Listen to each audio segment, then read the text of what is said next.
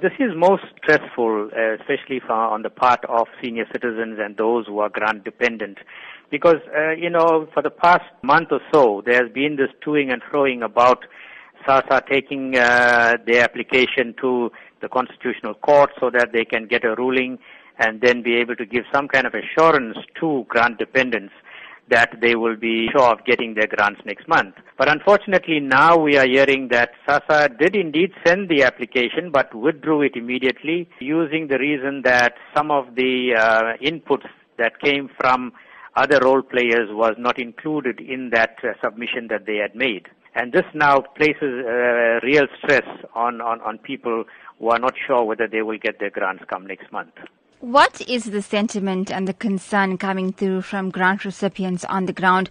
Surely there is a worry that, as you stated, payments may be delayed this month. Well, most certainly people are extremely concerned, and I can sympathize with them because, they depend on this grant, even though it is such a small amount, especially the senior citizens as well as those who are disabled and who have foster children. They depend on this grant because there is no other source of income. And I can understand their sense of worry and concern that they will not be paid their grants come the 1st of April.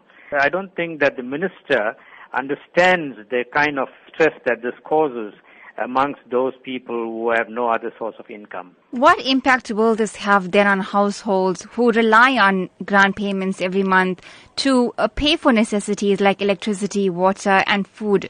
Well, many of them, rely on this money to pay their light and water bill, as you said, as well as cater for their daily needs in terms of medication as well as food. Not receiving that money come next month is really going to make it very difficult for these people to meet their daily needs, and especially when it comes to healthcare. As I mentioned, many of these people are senior citizens who have great healthcare needs, and they will not be able to pay for their medication as well as purchase food.